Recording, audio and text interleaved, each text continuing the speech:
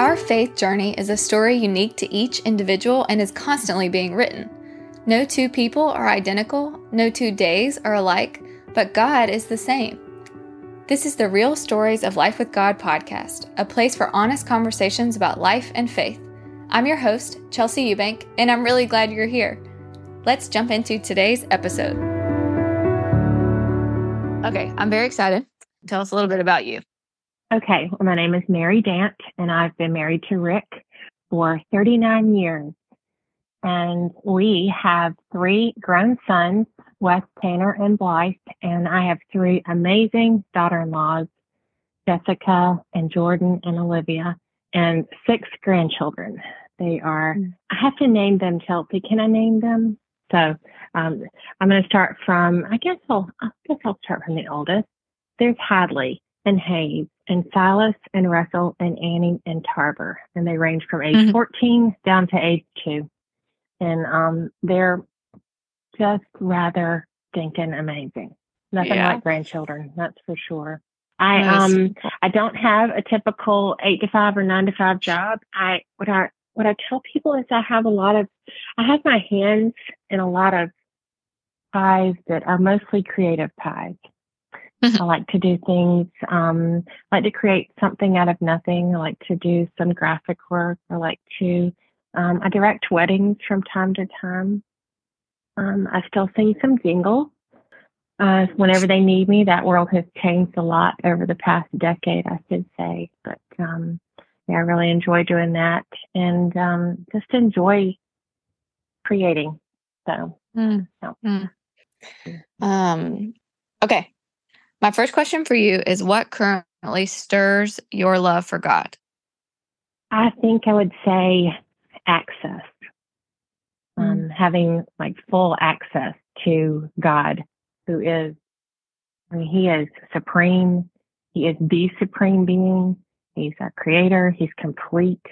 He's all powerful. He's in command of everything, earth and in the sky. And we can just look at the sky and see the beauty of what He does and the goodness, and you can't help but be awestruck. And so because of what Christ accomplished, I get to have 24/7, 365 unrestricted access, and I am never rejected.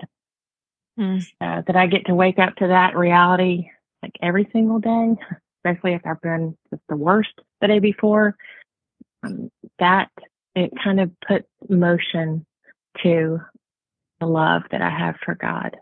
I'm like an extrovert, and I love people, and so I guess my emotional undoing or my kryptonite is being ignored or misunderstood, or maybe seen as by the wayside insignificant. And those emotions, they're real and they're God-given, and they're not just for girls. So I'm not afraid of those emotions because I think they lead to better learning about myself and about others. But let's face it, we're made for relationship, and so everybody longs to be seen, and I absolutely know that I do. So it doesn't probably fit exactly into the personality profile, but I struggle with feeling like I'm at times unwantable. So when you put the desire to be seen and feeling unwarrantable together, those two traits, they really are like the perfect storm for self-reliance and performance-based living. And that leads to more failure, and around in that cycle I go. So the overwhelming truth that God always sees me and always hears me and always understands me, and because of Jesus, He loves me no matter what He sees or hears or understands. And that makes me love Him increasingly. A little bit unnerving and almost comfortable knowing that nothing is hidden from Him. I get to be gut level honest. And it's crazy wonderful that He takes all that brokenness and that mess, and He squishes it together, and He stretches it, and He pulls the crud out. And He adds Himself in. and he transforms me into looking a little bit more like Jesus. That Mm-hmm. that stirred praise and love for him. Okay. My next question is, what is something currently stifling your love for the Lord? Oh, from gut level honest, it's got to be disappointment or hopelessness. So I'm really, really thankful that God cares about suffering, through the things that stifle love, and that truth, capital T. I heard this somewhere. Truth is not afraid to be questioned. Like, I got to hang on to that one. He's a big God, and he can handle big things, and he can certainly handle what I send his way. So yeah, I think when I'm at places where I feel hopeless, but I heard so just this today, hope becomes durable in the crucible of suffering. Mm. Oh, there's a line from a TV show that I will not name. It's one of my favorites, but it has some colorful language. But it says the setback is the setup for the comeback.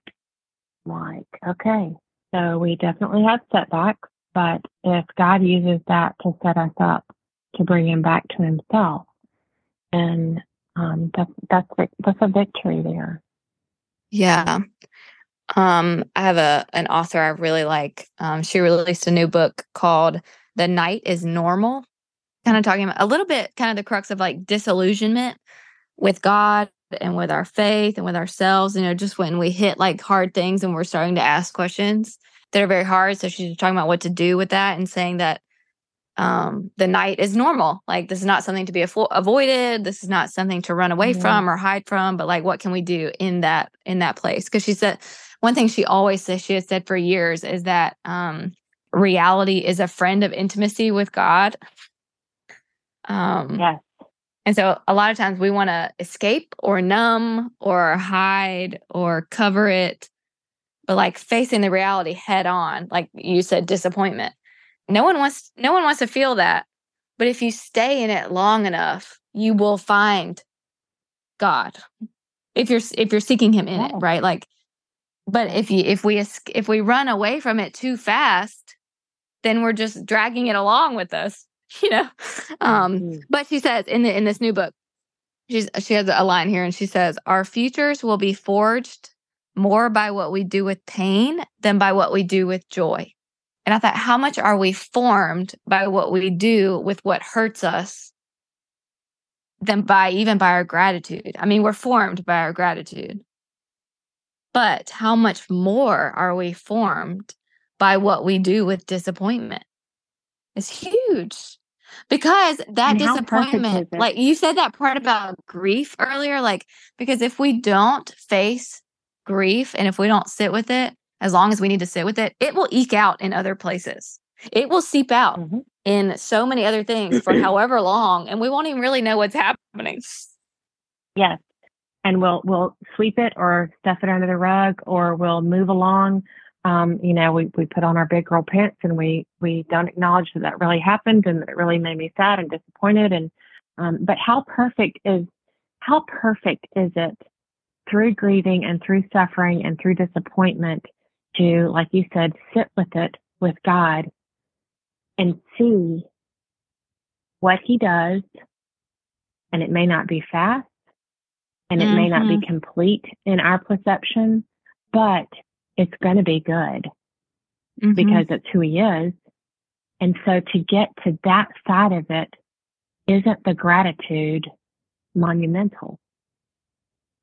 So it's almost like it's like the perfect combination is to get through that, to get to the other side of being able to be grateful. And you're right, it's so much more sticky than it is through the and I like joyful times. I like them. I like them a lot. And I feel grateful during joyful times, and when I feel like there's victory or blessing or goodness or just a sweet spot in a day. And I'm not always as grateful as I should be when those come through. But boy, when you get on the other side of adversity and you can say, how many times have you heard people say, I lost this person or this thing happened? But looking back now and seeing what God did through it, I would do it again. And you're like, whoa. really? I mean, Yeah. you would really do, yeah. And so, because the outcome overcomes what you go through. I'm not afraid to lament about things. I mean, this is kind of a refreshed word for me, lamenting. Laments, they're filled with faith, because what I'm doing is I'm calling on God to account for His word and for His promises. So in essence, I'm saying respectfully, I have to say this respectfully, God, this doesn't match up, and I would like to know why or why not. And sometimes He answers, and sometimes He says nope. But it's actually a form of surrender to God and to the place that He has me, for me to lament. And it doesn't demand that I be taken out, although sometimes I let Him know I would like to be. Of course, yeah. But what it does is it calls out to Him and says, please, Holy Spirit, help me to suffer through this and live well through it. Please help me. I think we're a little afraid of the honesty. When you look at Jesus and how much He needed God, how much He needed His Father, and how honest He was in the garden, I'm like, how much more permission do I have to be honest with God? Yes. Psalms in the David Bible, so many things. I'm like, how much more is He like, Chelsea, I just want you to come to me. I don't care with what you come with. I just want you to come. Just keep coming. And Peter, I will never deny you. I'm your bestie. Yeah. And look what happens. A lot of times I think that's that faith versus sight piece, because I'm almost right now in my season of life, I'm coming to terms with how I've almost been living by sight and not really by faith. When the faith part, I have no clue what's happening or what I should do or why something's happening. And God is like, can you be present in this without having all the clarity? Can you trust me without having understanding? Can you walk with me without knowing all the things? And I'm having to answer that every week. Anyway. Yeah, I was telling some girls this weekend, there's a great line at, a friend took me to see Jerry Seinfeld on I think it was my 40th birthday. It might have been my 50th. It was my 50th. And he was really good, and he was really clean at the Dole Auditorium. And this is what he said: you women, you love to solve the hypothetical. Nailed it. Not only are we needing to know what the future is, we're fastening what's going to happen, and we're needing to know if that's, how that's going to play out in every detail. So yeah. And I shouldn't be so arrogant as to think that God can't do His good work through those hiccups and through those failures and through those rough spots. Yes, totally. I mean, yeah, like you say, if it's with Him, He's going to work it out. And I'm so thankful. I mean, we can train our minds to think correctly. I mean, that's really, really hard work, but it's really valuable work.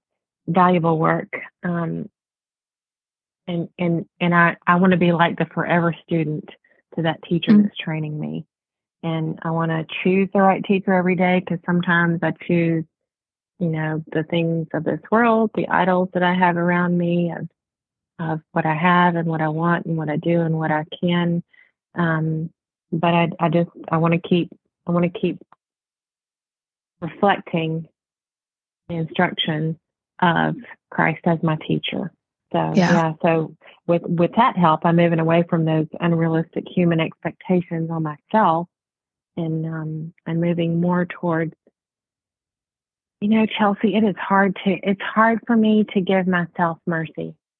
And I think I hear that you have that same vein in you. I'm just really, I'm really hard to give it to myself or to not, I can't give it to myself to receive it well. And just to give myself the space to go, no, it's not a good choice, or that mistake happened. And you can even, it's a crazy concept to boast in your weaknesses. But when I think about people that I hear, and you are one of them, that I love and admire and see walking with the Lord in different seasons of life, and they can be vulnerable enough to boast in their weakness. Mm. I don't think there's anything more powerful that points to what Christ has done and what he is doing. Because, in this crazy world where perfection is the standard, and you can't even find out what perfection is because it's different for everybody. Right. Like nailing Jello to the wall, and there's so much injustice. And so in this world where all of those things are just crazy knocking on our door, we can boast in our weaknesses in order to point to our Savior. Yeah. And I was thinking too, like a lot of times I think the Lord's been kind of like that with Jesus part. Because it just hit me that like Satan's goal, the enemy's goal might not be necessarily to create pain in my life, but to create distance between me and God, whether he uses comfort or comparison or a sin or pain. He's trying to create distance. And whatever I can do, like that Romans 8, nothing can separate me, not even an inch of separation between me and God. Like whatever I can do to build that muscle of staying close is huge. It's huge. Like boasting in my weakness, like me being okay with where I feel weak because I'm still close to God.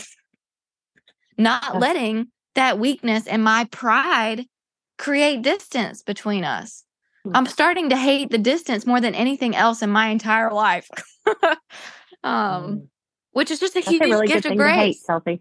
Yes, it's a gift of grace. Because like, I can totally relate. Like I have that vein of not receiving well. I think I'm close to being able to say I'm recovering that person, but a lot of it was the lie that like, I know what I should do.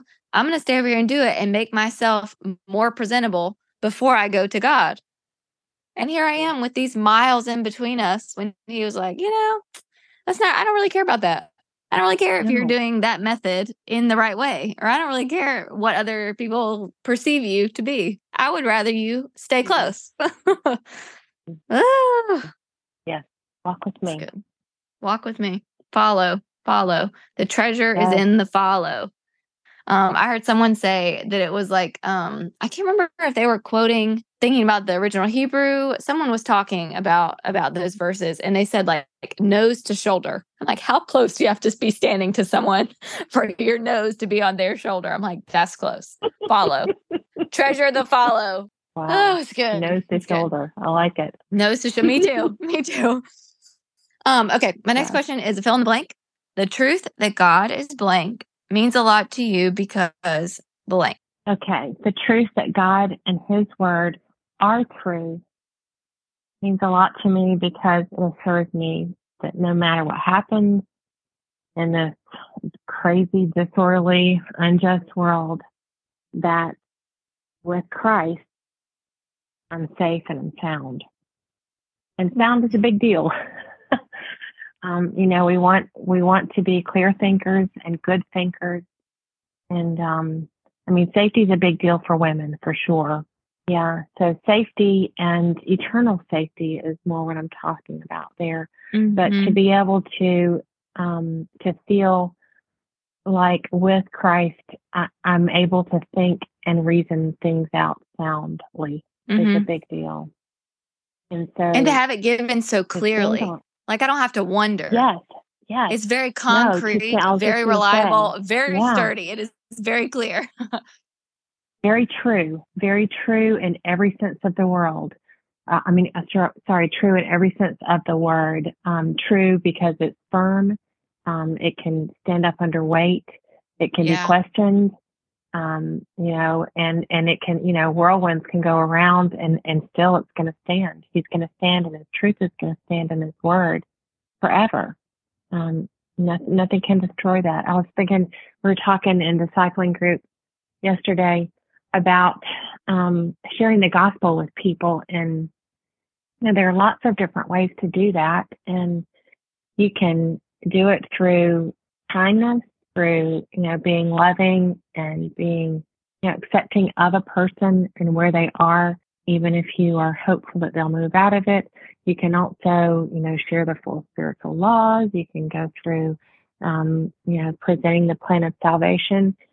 And I just, now this is going to be my direct, sassy, speak before you think clearly piece coming out. But I just want to say, if you really believe one inkling of who God is, because a lot of people do believe in God, right? And they do believe that he created everything, and they do believe that Jesus is his son. I'm not sure they go so far as to believe, that he was born of a virgin. All of those different things, those essential things that are important. But if you have one inkling of belief that God is true, and that what he says is true, and that Jesus is who he is, then all of these learned people who reject him, I just want to say, you're acting like the thing you don't want to be. You're acting like a stupid idiot. If you have any idea that what he says and who he is true, and that the gift of salvation is free, then how could you not accept this and find safety and security for all eternity? I mean, it's just a crazy thought I've been rolling around with. So I don't think I'm going to be standing on a street corner, screaming through a megaphone that you're all a bunch of idiots if you don't accept Christ as your Savior. But it's just a question of, if we believe this, if it is true, then why wouldn't we say yes? But then there's this big, big part of God drawing us to himself, and then our free will, in that we have the choice to accept or reject. And not everyone. I don't understand this, but I believe it because it's what God's word says. It's what's in scripture, is that not everyone will be saved. But I'm thankful for the truth of who God is. It means a lot. Yeah. I do like that you said the safe and sound piece, because I think it's easy with scripture to fall into it. You need to be an academic scholar, to find a home in God's words. And it's not. I know we're not going to glorify feelings, but loving God's word and making your home in the Bible, in his words, in scripture, would change so much. Like, if that's your center place, you look outward and can go out from such a different posture, even when it's not easy, even when the responses come back. But I wonder if we're trying to get to that sense of security without knowing and spending time in the Bible. We're finding it maybe in other places, and we're forgetting about the most obvious, most powerful, most living and active thing that we have. Transformative word of God. Yes. I used to do a lot of study and reading and doing that accomplishment thing. And I came to a point where somebody said, you should pray and ask God to make you hungry and thirsty for his word. And listen, I like food a lot.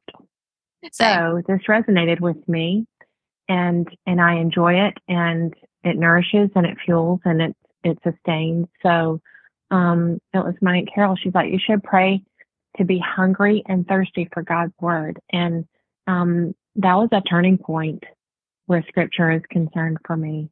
And it took on, it went to a different level for me of truth and goodness and sustenance and importance and a desire for it that I had not had as deeply before.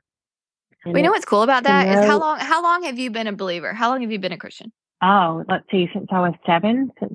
Sorry, I'm aging you. Chelsea, and that's no. I don't mind. I don't mind sharing my age. So let me do the math really quick.